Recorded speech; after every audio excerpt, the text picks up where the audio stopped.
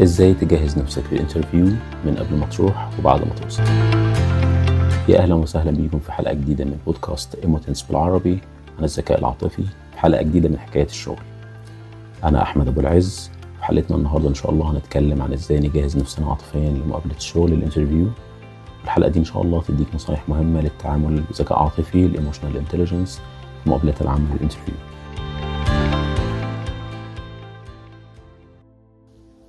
انتوا عارفين دلوقتي طبعا اهمية الذكاء العاطفي في مجال الوظيفي عموما وفي الانترفيوهات، لان الابحاث اصلا بينت ان الذكاء العاطفي مؤشر رئيسي للنجاح في مكان العمل. صاحب العقلية العاطفية القوية ده قيمة كبيرة جدا لدى اصحاب العمل، لانهم بيفضلوا المرشحين اللي قادرين يتعاملوا مع الضغط، بيتعاونوا بشكل فعال، بيتفاعلوا بشكل كويس مع الناس، بيتعاملوا كويس في فريق العمل او في القيادة مع الاخرين. ده مهم جدا كمان علشان بيئة المقابلات الوظيفية اللي بتكون مليانة ضغط. اكيد جربتوا ده يعني. طيب اول حاجة للتحضير الانترفيو من قبلها لازم تكون محضر نفسك من اول مكالمة التليفون. ده حقيقي. انت المفروض طبعا بتقدم السي في بقالك فترة، عارف ان ممكن يجي لك مكالمة انترفيو، بس مش شرط هتبقى عارف مين الشركة اللي بتكلمك. علشان كده لازم تتكلم بصوت هادي وواثق، وتأكد من كل التفاصيل بتاعة المقابلة وهم بيقولها لك، زي الميعاد، العنوان، واسم الشخص اللي هتقابله، رقم التليفون لو حبيت ترجع لهم تاني، واسم الشخص ده مهم جدا علشان هنتكلم عن النقطة دي بعد كده. طيب دلوقتي نيجي للاستراتيجيات اللي بنأهل نفسنا نفسيا بيها من قبل المقابلة. أول حاجة لازم يكون عندك وعي بنفسك كويس. من قبل المقابلة لازم تفكر في نقاط القوة عندك ونقاط الضعف والاكسبيرينس والتجارب اللي عدت عليك قبل كده. لازم تكون مجهز نفسك للكلام عن ازاي تجاوزت التحديات اللي قبل كده والدروس اللي اتعلمتها في الفترة اللي فاتت. بعدها نيجي لنقطة ازاي تتحكم في نفسك في وقت الضغط، ازاي تمارس يكون عندك هدوء تحت الضغط. ده ممكن يشمل تقنيات زي بيسموها تقنيات الانصراف، زي التنفس العميق، او انك تعمل حتى مقابلة تمثيلية مع يعني اهلك واصحابك، او حتى قدام المراية في البيت، بيسموها مقابلات تمثيلية او المحاكاة. ازاي تتدرب على الانترفيو يعني في البيت.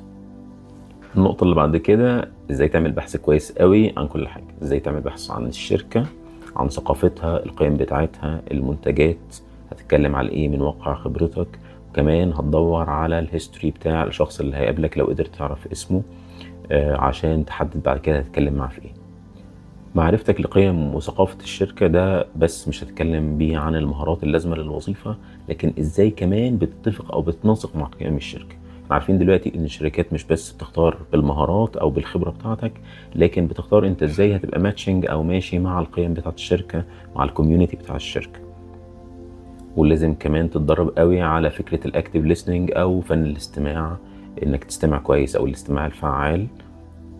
عايزك تحدد وتوجه ردودك ازاي هتبقى مبنية على احتياجات وتوقعات الشخص اللي بيكلمك، الشخص اللي هيعمل لك الانترفيو، مش على انطباعاتك انت، لا على احتياجاته هو وانطباعاته هو. علشان كده كمان مهم قوي لو قدرت تعرف الشخص اللي انت بتقابله في الانترفيو، علشان تقدر تبحث عن الباك جراوند بتاعته، الهيستوري بتاعه، بحيث ان ردودك تكون قريبة منه. بعدها نيجي لاخر حاجة، انت ازاي تجهز نفسك للانترفيو. لازم تكون مجهز هدومك قبلها بيوم. ايوه، ما تسيبش يومها ان انت هتدور على لبس ايه او هنكوي او هنعمل الحاجات دي كلها. ما تسيبش لنفسك فرصة ان انت تتوتر يومها او تكون مستعجل او متأخر. لازم تكون مجهز نفسك كلها من قبلها بيوم، عشان ان شاء الله يوم الانترفيو تكون هادي خالص، ما عندكش اي حاجة تفكر فيها. طيب نيجي لنقطة التحديات العاطفية اللي عادة مشتركة في معظم الانترفيوهات. اكتر حاجة طبعا الاسئلة الصعبة. استعد للأسئلة الصعبة بأن أنت تكون متوقع ليها وتكون مجهز إجابات مدروسة علشانها. النهج اللي بنسميه نهج استباقي ده هو اللي بيساعدك أنك تكون محافظ على الهدوء بتاعك وترد بفعالية، خصوصا في النقطة دي تحت الضغط، أنك ما تكونش متفاجئ من الأسئلة. طب إيه النقطة العاطفية التانية اللي بتقابلنا؟ هي إزاي تتعامل مع الرفض. إحساسك جوه الانترفيو نفسه إن حسيت إن أنت ممكن تكون مرفوض، أو بعد الانترفيو كمان ما يخلص إن تعرف إن أنت ما تقبلتش. صدقوني فعلا مش بس كلام، لكن لازم يكون عندك فعلا تفكير ايجابي، وفكرة انك تبقى فاهم ان الرفض ده مش بس بيعكس قيمتك، لكن انت فعلا تعتبره فرصة. ان انا عديت على انترفيوهات كتير، اتعلمت منها، شفت ايه النقط الكويسة فيها وايه النقط الضعيفة، وان ده مش بيعكس قيمتك. بالعكس، انت زي ما قلت ممكن ما تكونش مناسب لبيئة الشركة، ممكن يكون شايف ان في حد خبرته او شخصيته مناسبة اكتر للكوميونيتي بتاع الشركة. كل شركة بتحاول تدور على شخص مناسب للكوميونيتي بتاعتها، بحيث انه ما يعملش مشاكل مع الفريق، ما يعملش مشاكل مع المديرين. فعادة بيدوروا على حد يكون ماتشنج او مناسب لبيئة الشركة. عملنا لكم في النهاية زي قصة كده ليوم الانترفيو عن سارة، علشان نلخص فيها اليوم وايه التكتكس اللي استخدمتها سارة خلال اليوم بتاعها. طيب، سارة كان عندها انترفيو في شركة محترمة ووظيفة محترمة، بس هي عارفة ان بس المهارات التكنيكال مش هي لوحدها اللي هتضمن لها الوظيفة دي. يعني المفتاح كمان للنجاح فكرة ان يكون عندها سكيلز ويكون عندها ذكاء عاطفي في اليوم ده. وقبل الانترفيو بيوم، سارة قعدت في ركن هادي في البيت بتاعها بتفكر ازاي في التجارب اللي عدت عليها، مسارها المهني، ازاي هتتكلم عن السيرة الذاتية بتاعتها، ايه النقط اللي في شخصيتها تقدر تتكلم عليها وحياتها الشخصية اللي هتتكلم عليها تخدم الانترفيو. كان عندها شوية قلق كل ما الانترفيو بيقرب، بس كان عندها سلاح سري اللي هو التأمل، وانها تفكر بعمق، انها تتنفس كويس وتتخيل لحظات كويسة عدت عليها في حياتها، بحيث ان هي تهدي اعصابها قبل الانترفيو وخلال الانترفيو. يوم المقابلة، سارة دخلت المكتب هي واعية تماما لفكرة البادي لانجوج، حركاتها بتاعت جسمها ازاي تتحكم فيها وتتكلم بالبادي لانجوج كويسة، اهمية الابتسامة الحقيقية الخفيفة، وبينت مهارات الاستماع الفعال او الاكتيف ليسننج اللي اتكلمنا عليها علشان تعمل كونكشن كويسة مع لجنة المقابلة. وسط الانترفيو مش بس كمان شاركت الانجازات المهنية او الاكسبيرينس، لكن كمان جزء من رحلتها الشخصية اللي سمحت للمقابلين او الانترفيورز يشوف الشخص اللي ورا السي في اللي متقدم ده، علشان يشوفه هو مناسب للكوميونتي او لبيئة الشركة بتاعتها ولا لا.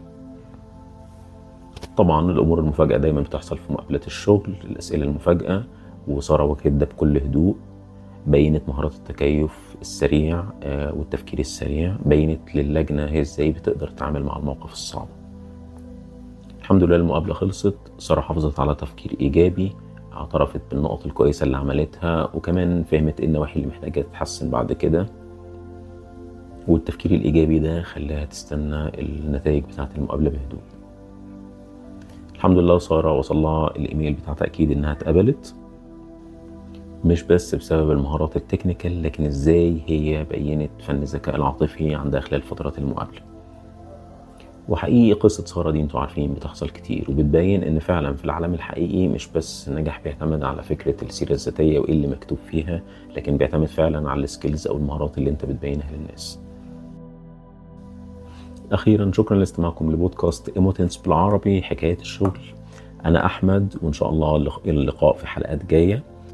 وافتكروا ان شاء الله ان رحلتكم المهنية دي ان شاء الله تبقى رحلة نجاح دايما انتوا بتحكوها. استمروا في التنقل، استمروا في النمو، ربنا يكون معاكم في مساركم المهني.